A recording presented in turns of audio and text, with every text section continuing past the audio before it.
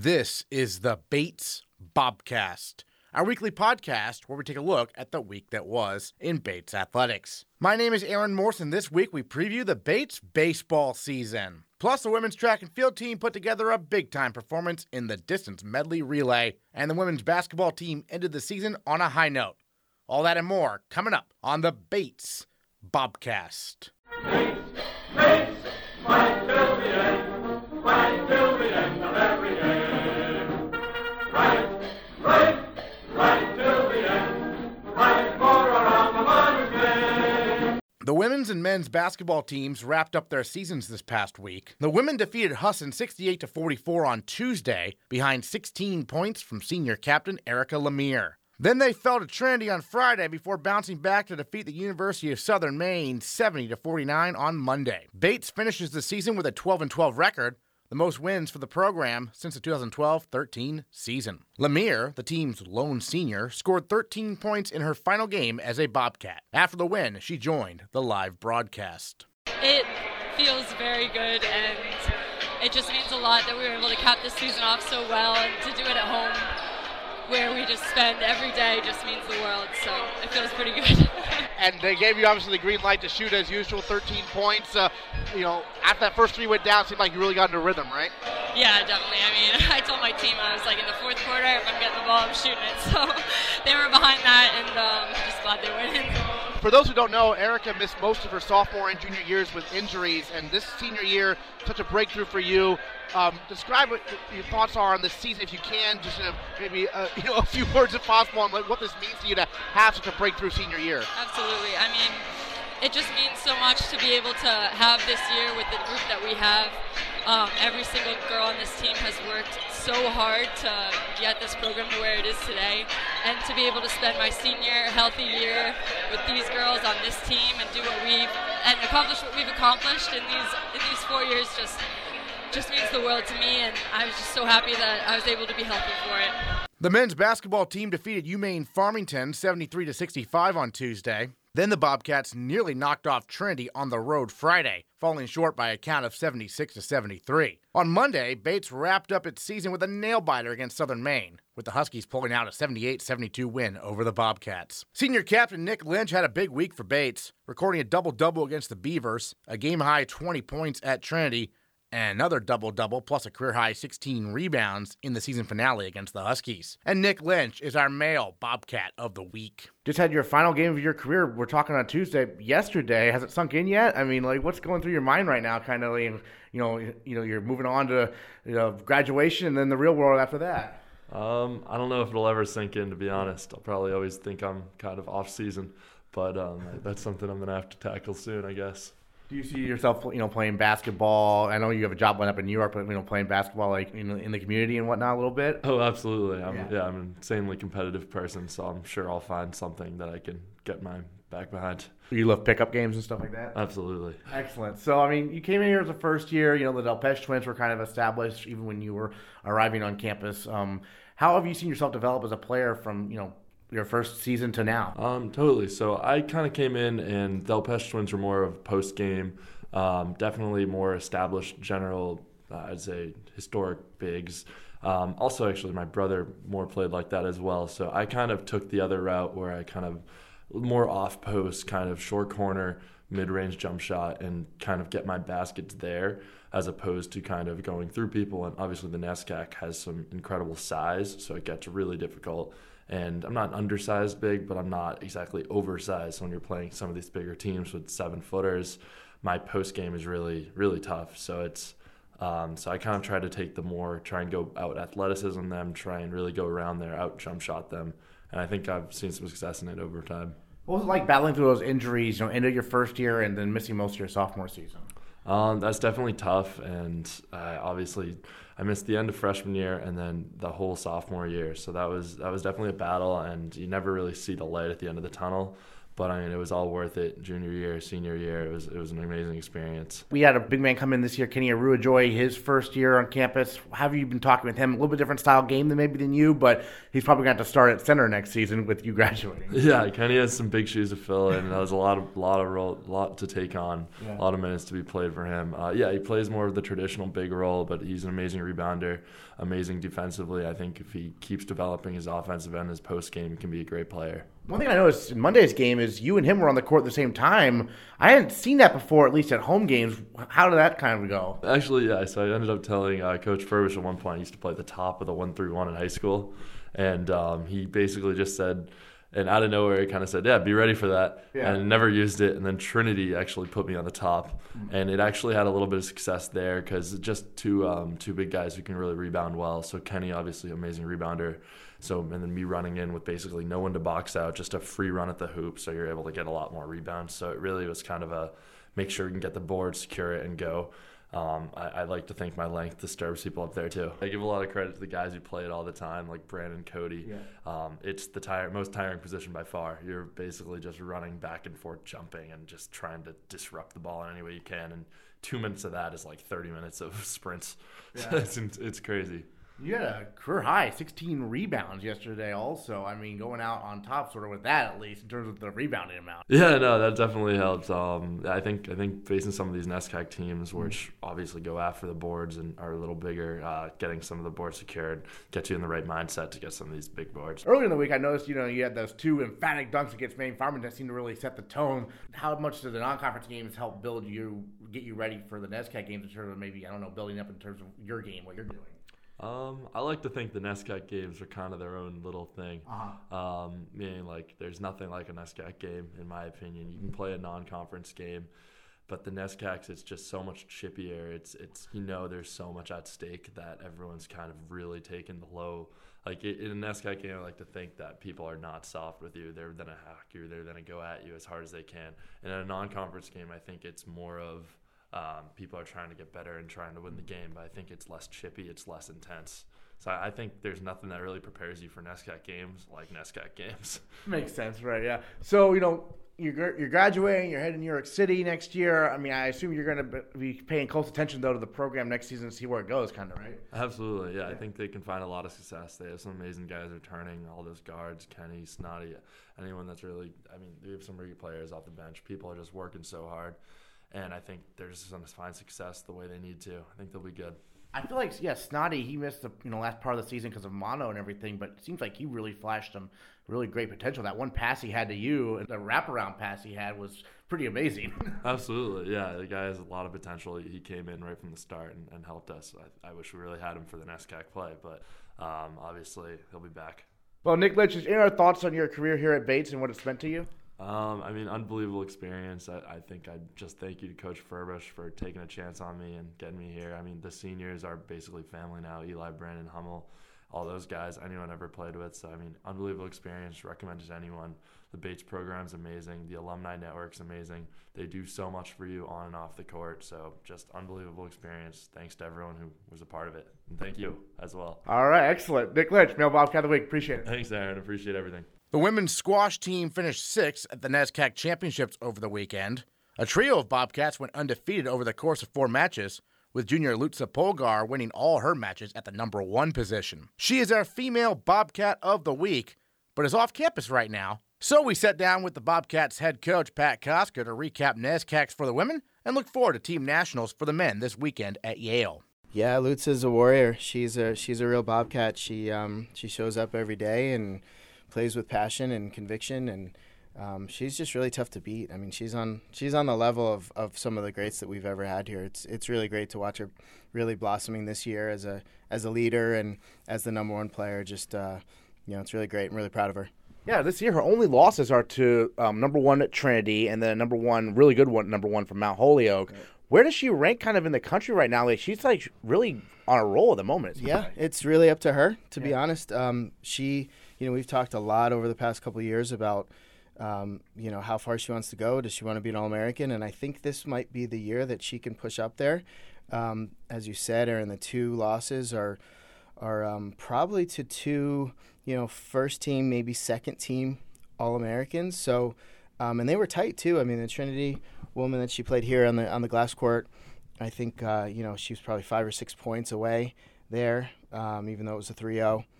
And the Mount Holyoke kid as well. I mean, first year from Sri Lanka, I think. I mean, just a really tough player. And Lutza gave her all that she could handle. And so, yeah, I think she could, if she really pushes at individuals down at Brown in a few weeks, she could be an All-American, no question. Will she be one of the other divisions? If you win it, you get the All-American status? I think so, yeah. We have the top flight is 16, so I don't think she's there in the ratings or rankings at this point, but no, definitely. I mean, she was close last year even too. I mean, she had some really tough matches at GW down in DC, and she knows it. I think it just takes a little bit more work over the next couple weeks, and she definitely has the dedication and desire. I think it's tightening up just a little bit her game, and and really just believing that she can do it. I mean, I think she's there this year, and we'll see. And if not, next year is going to be a great year as well. So, I'm just really proud of her. She's done some really great things. Yeah, in your match against Middlebury, I believe she was down 2-1 and rallied to win it. Yeah, her opponent for Middlebury, they've battled probably 5 or 6 or 7 or 8 times over the past 4 years or 3 years, and they're really tight. They're both physical players. They're both really aggressive, and they get in each other's ways, and there's elbows and hips and shoulders everywhere, and so it really is sort of a mental battle. Refereeing comes into play there because the ball's a lot of times in the middle of the court, and both women are sort of in each other's way. So Christina has the unlucky job of refereeing Lutza in those situations, so that's tricky. Yeah. So Lutza just fought. She's one of those players. We've had probably only 3 or 4 in my time in 11 years where she just hates to lose. She just does not want to lose. It doesn't matter if it's in practice or with a guy or with a teammate or with another woman from another team. She just does not want to lose, and that's what happened. And the same thing with Tufts on Sunday. She was down. She lost a game, and once she sort of loses a game, or she also got hit in the wrist during the match, I think, and so once something like that happens, a bad call or a little injury or something kind of sets her off, she just gets really angry, and the rest is history. She goes on and wins that match. So sometimes that's the best kind of kick in the butt, is to a little bit of adversity, and she's the type of kid that sort of relishes in that adversity, and it's really great. I mean, selfishly wish we had more players like that. Well, speaking of not losing, I don't think Maeve O'Brien has lost since I can remember. I mean, sophomore, joined the team kind of midway through this year, ended last year on a big winning streak, and just keeps it going, doesn't she? Yeah, Maeve is a rock star. She hasn't lost. I was looking at this because you keep posting it, and they talk about it on the bus, this streak, and then I say, well, you only have like 47 more matches to go until Ahmed's streak. But Maeve has won, I think, 18, 19 times in a row, and dating back to the Brown match we had on a Sunday or Saturday night late in January of 2018, which again was a close match too. I think she's 23-4 over since she started here. Yeah. Playing it, anywhere from 3 to 5 or 6, and she again, just sort of like Lutza, just does not want to lose. She's just really focused when she's on the court. Just a really incredible competitor with a lot of heart and desire, and she's the type of person that we look for this program. And I know going out at number 5, she can win every single time. Doesn't matter who we're playing. I think probably we'll have to move her up in the lineup at some point because coaches are catching on that she's just a lock to win at 5. And she's had some really good results. So we'll see. I think, I look forward to watching her play at Nationals as well. 3 more matches and then done for the season. And then Natasha Jones, the first year. Big weekend for her, too, 4-0 as well. She's had a really nice debut season also. Reminds me of Katie and Maeve last year. Definitely. Yeah, Natasha came in. She was ready to play. We sort of recruit that way, ready to play when you get here. She's had some adversity. She's had some health issues, and, so that's contributed to a little bit of inconsistency in the fall and early in January. But now that she's healthy or closer to healthy, she's putting it all together on the court. She also really just believes now that she can win, and that's part of the mental, the mental toughness of squash and the bump up to college squash as it relates to high school squash is just really you're playing the same people, but everyone's a little bit older and there's more stuff going on. There's more, there's more challenges with college life, and parents are watching and old high school coaches are watching and all that stuff. And so once they believe that they can win, and once they sort of focus on what we've worked on in training and really focus on themselves and getting better, they're really capable of doing anything. And Natasha's proven that. So team nationals coming up, first for the men, then the women after that. Seems like both teams are going to be in the C flight. Is that fair to say? Yep. Both the men are right in the middle of the C flight. Mm-hmm. I think we're 5th out of 8 teams.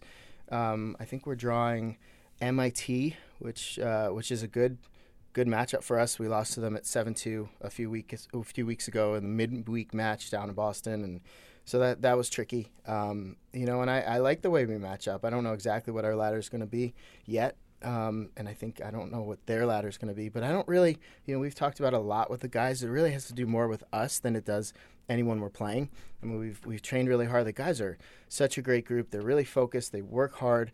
They just really want to win. And, they're competitive and they're together. And so I really think that they're capable of they can win the C flight if they really put their minds to it. And, the draw matches up nicely for us and we get some good individual performances. I think that they can win, because I think the top seed in that draw is Williams, and we played them, it seems like ages ago. I think it was January 11th or something like that.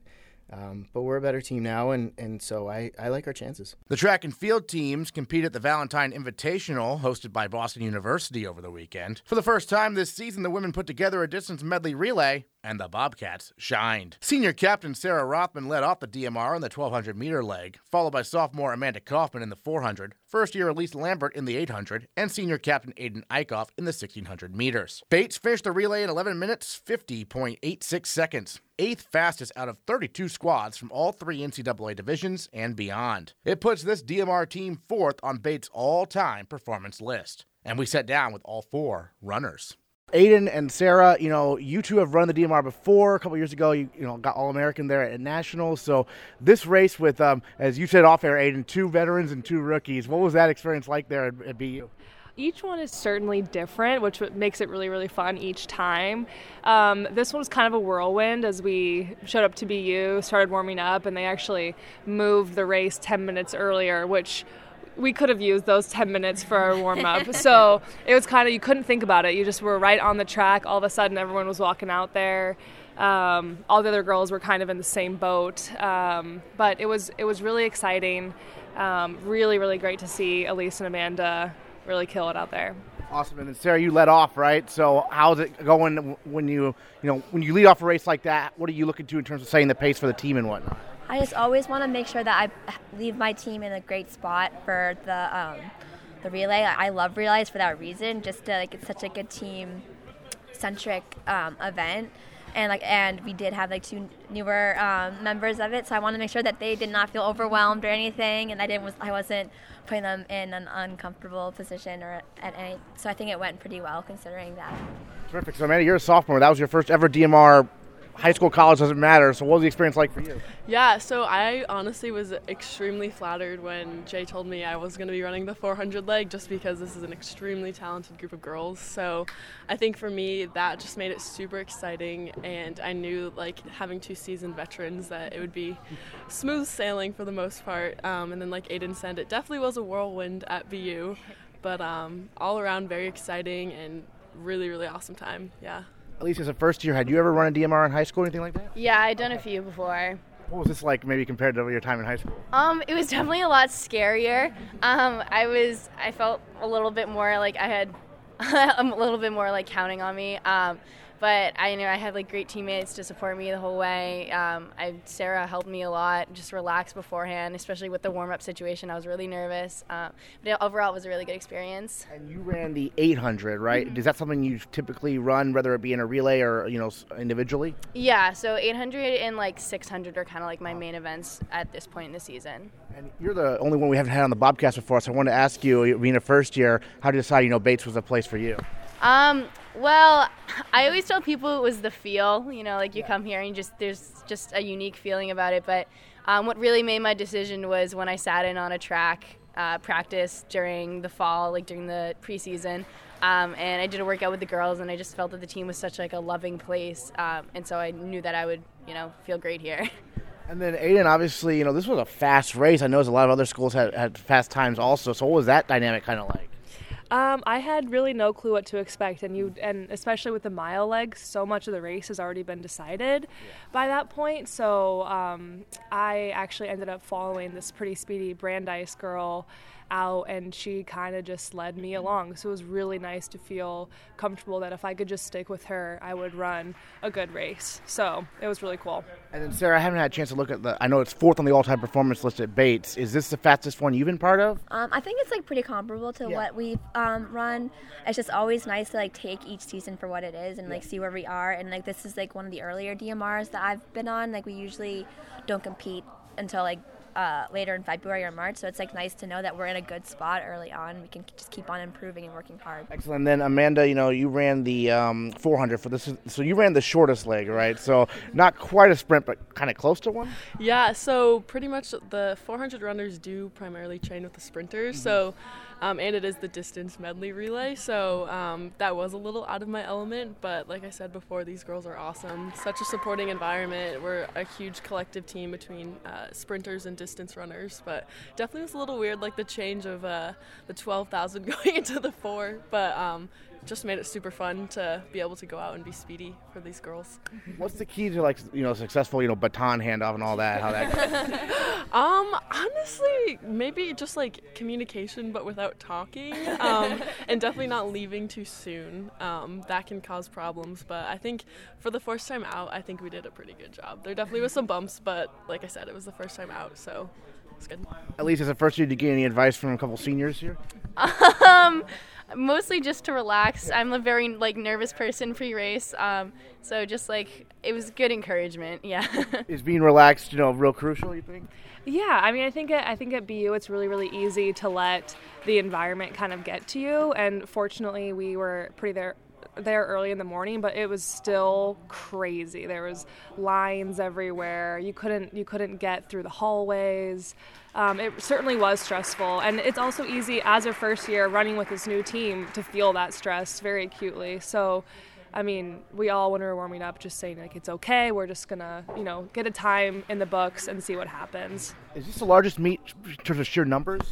It was definitely each event had certainly many, many heats. I know in the mile there was probably 11 or 17 heats. I forget. I think there was 30. Yeah, or something crazy. But it's just to not let that get to you though. Treat it it's still a race, and we're all gonna put our best effort. And the nice thing with a relay is it's not just one person. There's 4 legs that are just as important, and if one person's not feeling their best, we can definitely help each other out and pick each other back up. Amanda, what was the atmosphere like from your point of view? Yeah, so this actually was my first time running at BU ever, so that definitely was a little bit of not culture shock, that's not necessarily the right word, but it definitely was crazy. It was a huge stage, a lot different than some of our other meets, but I think it just made it that much more exciting and just fulfilling to know that all the work that we've been putting in. I know the sprinters, we start practicing in September, and summer training, so that's just a very long preseason without competing, so it's just really nice to see those big times on the big stages. And Elise, your team here, you mentioned trying to be calm and whatnot. How did the atmosphere, did it impact you at all, or you were just focused? I think it definitely has an impact on how you perform. Just you go to a crowded venue and there's a lot of energy, there's a lot of people there, and it's it's a little scary, of course, but it's also really exciting just to be able to put yourself out there and to show everybody else what your D3 school is made of, Sure. And then Ayden, have you talked with Coach Jay and whatnot about the strategy of the DMR going forward, what meets you'll enter and what you might not? We have not. I actually will check in with her later in terms of how our 1150 will stand throughout the season. I think historically that time will qualify, although each year is different. So we'll just keep on keeping on. Sounds good. Ayden, Sarah, Elise, and Amanda, thanks so much. Thank you. It's time to play ball. The Bates baseball season gets underway next week in Florida against Augustana College. Last season, the Bobcats made the 4-team NESCAC tournament for the second straight year. Head coach Jon Martin fills us in on this year's squad. Instead of California, going to Florida this year for a rather, very big Russ Matt Invitational where there's tons of teams. What prompted kind of this move to go to Florida instead of California? I think we're looking for something to change up the scenery a little bit. Still stay in the sun, still enjoy the warm weather. This is a little easier flight, and I think that it'll be a good experience for the guys. We play on some nice facilities, and we stay in a condominium kind of resort area with a pool complex, and so when we're not on the field, we have a little free time. But I think it'll be a good change, a little easier travel schedule. We're flying direct from Portland, which you can't really beat that. So I think it's just something that we're going to try out, and we'll reevaluate once the trip is finished. 4 games with Augustana, 1 game for Capital. How do you kind of determine how you're going to, set up the schedule kind of? Well, we were limited, obviously, with how many teams were available to play. Yeah. That's one of the reasons I think Bates hasn't gone to Florida much in the past. And there's more options in California with, there's 10 different colleges and universities out there to play. So we're looking to go to Florida, play a 4-game set with Augustana, who's a very good team from the Midwest. They're from Illinois. They were close to 30 wins last year. I think they were like 27 wins last year. They're going to be a strong, competitive team with some depth. And then Capital I know nothing about. I just know that they're coming in that weekend. They're looking to play games.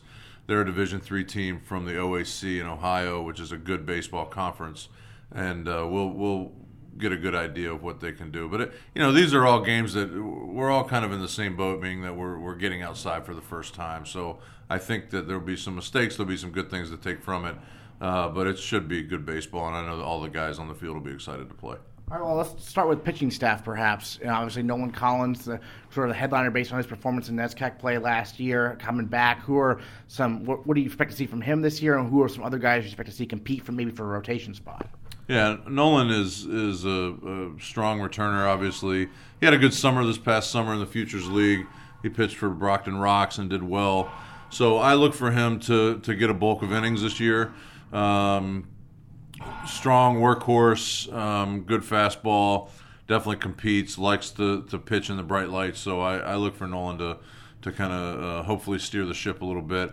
Other guys, Justin Foley's returning, got a good amount of innings for us last year. I think he's pretty versatile in what his role can be. I think he can start. I think he can be long relief. I think he could give us 3 outs just to connect to the next guy if we need him to. So he's obviously one that I would look for to get some innings. Brendan Smith is another one, a senior right-hander. Can start, can probably come in relief, can do a lot of different things. These 3 guys that I've just mentioned, I plan on getting a start early on in the season to get a look at what they're capable of doing. Alex Simon, obviously, kind of a staple bullpen guy from last year. Workhorse, loves to pitch in the bright lights again. Has a good arsenal of pitches and throws a lot of strikes and just a tough competitor. So I see him getting some innings this year. Miles Machad is another one that big, hard-throwing right-hander. I look for him to come out of the pen. And a couple of young guys that we've got. Ian Tolis is a freshman who's thrown the ball well. He had a very good high school career. We're looking for him to kind of come in and maybe get some innings. And 2 other guys are Jared Pantaloni, who's a left-hander, and Grant Giuliano, who's a big, tall, lanky right-hander that I look for them to come in and hopefully get some innings early on in their career. Yeah, you touched on some of the younger guys, first-year guys coming in who might make an immediate impact. What do you tell those guys about the biggest difference they might notice right away, college, Division III, NESCAC, versus what they compete against in high school? Yeah, I think that probably, some of the biggest differences, you're going to face guys that are just older, they're more seasoned, they're just better all-around baseball players. They've been playing a longer time and have more experience at a higher level. So they're tougher to get out. You're going to face hitters that can take to get to 2 strikes and still hit in that situation, where in high school maybe you don't see that as much. In high school as well, you can blow fastballs by most of the hitters there in the lineup, where you just can't do that in college. The hitters are better, they're stronger, they're more physical, so they're going to catch up to those kind of things. But on the flip side of that, for hitters, I'd say you need to look for pitchers that are going to locate more than one pitch for strikes consistently. They're going to change speeds better, and they're just going to locate their pitches better. They're going to stay down in the zone more. So everything is just enhanced to another level from what you see in high school. Awesome. Moving from pitching to position players, we'll start with the catcher spot. Obviously, that's Jack Arend. I mean, first team All-NESCAC last year. What do you expect to see from him in his development now moving into, I believe, his junior season? Yeah, Jack's a junior, junior captain. Alex Simon is our other captain this year. But Jack is, he's a leader on the field, and he's a general on the field. He plays really hard. He's locked in. He calls a great game. He's a good defensive player. He just brings a good energy every day when he shows up. And obviously last year he had a good year. I mean, he was a first-team All-NESCAC catcher and deserving of that. So it was pretty obvious that he was going to be one of our captains this year. And I look for him to anchor this team. I mean, not just our pitching staff, but I look for him to come in and anchor the team and lead the team to our success this year, which I know he'll do. Well, another thing he does, he works the count and gets on base a lot. Yeah, he does. Yeah. He does. He works the count, draws a lot of walks, but he's tough to get out of the plate. I mean, he just kind of battles and does whatever he takes to get on base. All right, so who are some of the guys competing for spots to start in the infield, or is it almost fairly set with a lot of guys returning, it seems like? Yeah, I think in the infield, we were just kind of looking up some things, preparing for next week, and we had a good fielding percentage last year. I mean, we were top 4 in the region, so I think that we can definitely go for number 1 and have the best fielding percentage in the league. Which, good fielding percentage. If you're going to catch the ball in the infield, you got a good chance to stay in games and have a chance to win. So, Kyle Carter, shortstop, good defensive player, can definitely play shortstop as well as anybody in the conference or in the region. Giovanni Torres, another one, good infielder, versatile, can play third, short, second, can do a lot of different things. Dan Trulli, we're looking for. Dan's a good hitter, offensive player, but we're looking for him to play on the corners as well and have his bat. A couple newcomers. Andrew Chi is a freshman middle infielder, good little player, scrappy, tough at the plate, can make the plays up the middle. And Antonio Gireno is another one who's kind of a utility guy from down in Georgia, and he can pitch a little bit and play some different spots in the field. So we've got some combinations. There could be a lot of moving parts in our defensive scheme this year, but we'll see how it shakes out. It always does. Yeah, when you mentioned Gireno, a guy who can pitch and play the field. I know Jake Shapiro did some of that. Maybe even before you were here, Sam Warren did a lot of that for Bates. How do you determine that with the guy coming in? If they want to focus on one thing or still try to do both? Well, honestly, it's funny to say this, but it always comes down to hitting. If you're a pitcher and you can hit, then we may have a possibility where you could possibly play somewhere in the field. If you're a pitcher and you can't hit, well, you're probably just going to be a pitcher. That's normally how it shakes out. So Antonio is a tough at-bat. He grinds at the plate. He's got some pop in his bat. He's got a good swing. He can definitely hit. And he can come out of the bullpen for us and pitch some innings too. Awesome. Now moving to the outfield, I know you got a transfer coming in from Miami of Ohio, and who are some other guys you expect to see out there in the outfield this year? Right. So Christian Beal is a transfer from Miami of Ohio, speedy outfielder with some pop in his bat, good player, plays aggressive, plays tough. We're excited for what he's going to be able to bring to the table this year. Johnny Lindgren is another one that's returning, obviously a football player as well. Brings good energy, can run it down the outfield. We're excited to see what he can do. Will Sylvia is returning, who has been kind of in the outfield as a staple guy for the last couple years. But we got some newcomers too. Gireno can play in the outfield, as I mentioned earlier. Kevin Lucy is another one that I could see him competing for some time and pushing some guys. We've also got, let's see here, we've got Leo Watson, who can catch and play a little bit in the outfield. We're hopefully expecting him to come in and set the tone for us this year. And Pat Beaton is another one who played in a handful of games last year and did a good job. So we're hopefully going to get those guys in the game early on and get an idea of what they're going to bring to the table this year. And you got DH pretty well set after last season, don't you, with White? Justin White is definitely capable of sitting in that spot and producing. It was pretty awesome to see what he did last year to come on strong when we needed him to and help us make a playoff push at the end of the season.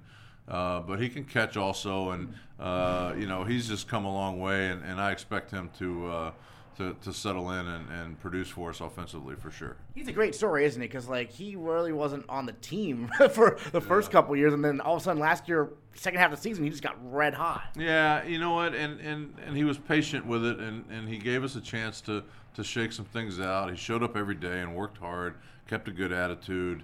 Asked for extra work if he could get it. He did what we needed him to do, and then when we finally gave him his chance, he produced, and that's really what it's about. You get a chance, you get an opportunity, capitalize on it, and do the best you can, and Whitey was able to do that. So it was really good to see him that he was patient enough, but once he got his opportunity, he capitalized on it. And so I look for him to do that, and for any of our players, that when they get that opportunity to come out and give us your best effort, your best energy, and let's see what we can do. I know in the middle of that order also, obviously, you mentioned Truly before, a guy who's shown some pop during his time here, and you're pretty excited about his potential for a real breakout campaign this season, aren't you? Yeah, he's got the ability. He's a big, strong, physical guy, has really worked hard in the weight room, fun guy to be around. He's just really put in the effort this offseason, so I really hope that he has a great senior year, as I know he will, and I think that he's a good offensive player. He's a leader. He's just a good guy to have around, and I really hope that he has a great senior year for us to send him out on.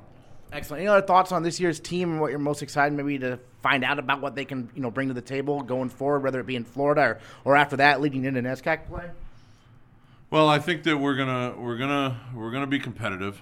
We're gonna play loose. We're not gonna be uptight. I think that we're going to show up every day, no matter who our competitor is or who's on the other side of the field. And we're going to expect to win. I mean, these guys expect to win. And for me, I need to manage the game correctly and make sure that I push the right buttons when they need to be pushed. But I think that our guys are going to be locked in, and I think we've got a good team atmosphere. We're a fun group to be around. We're loose. We like music when it's during BP time, and we pull some pranks here and there in the dugout and that sort of thing. And these guys have really just kind of gelled together, so I think we're going to have a lot of fun and also have a lot of success. All right, Jon Martin, thanks so much. All right, thanks a lot. The skiing teams competed at the Dartmouth Carnival over the weekend, but the Alpine team had its giant slalom race postponed until this Sunday. We'll recap how they do there and at this weekend's Middlebury Carnival next time on the Bates Bobcast. We'll recap team nationals for men's squash and the NESCAC championships for women's swimming. Plus, we'll continue our spring sports previews by taking a look at the lacrosse teams. All that and more next time on the Bates Bobcast. Bates,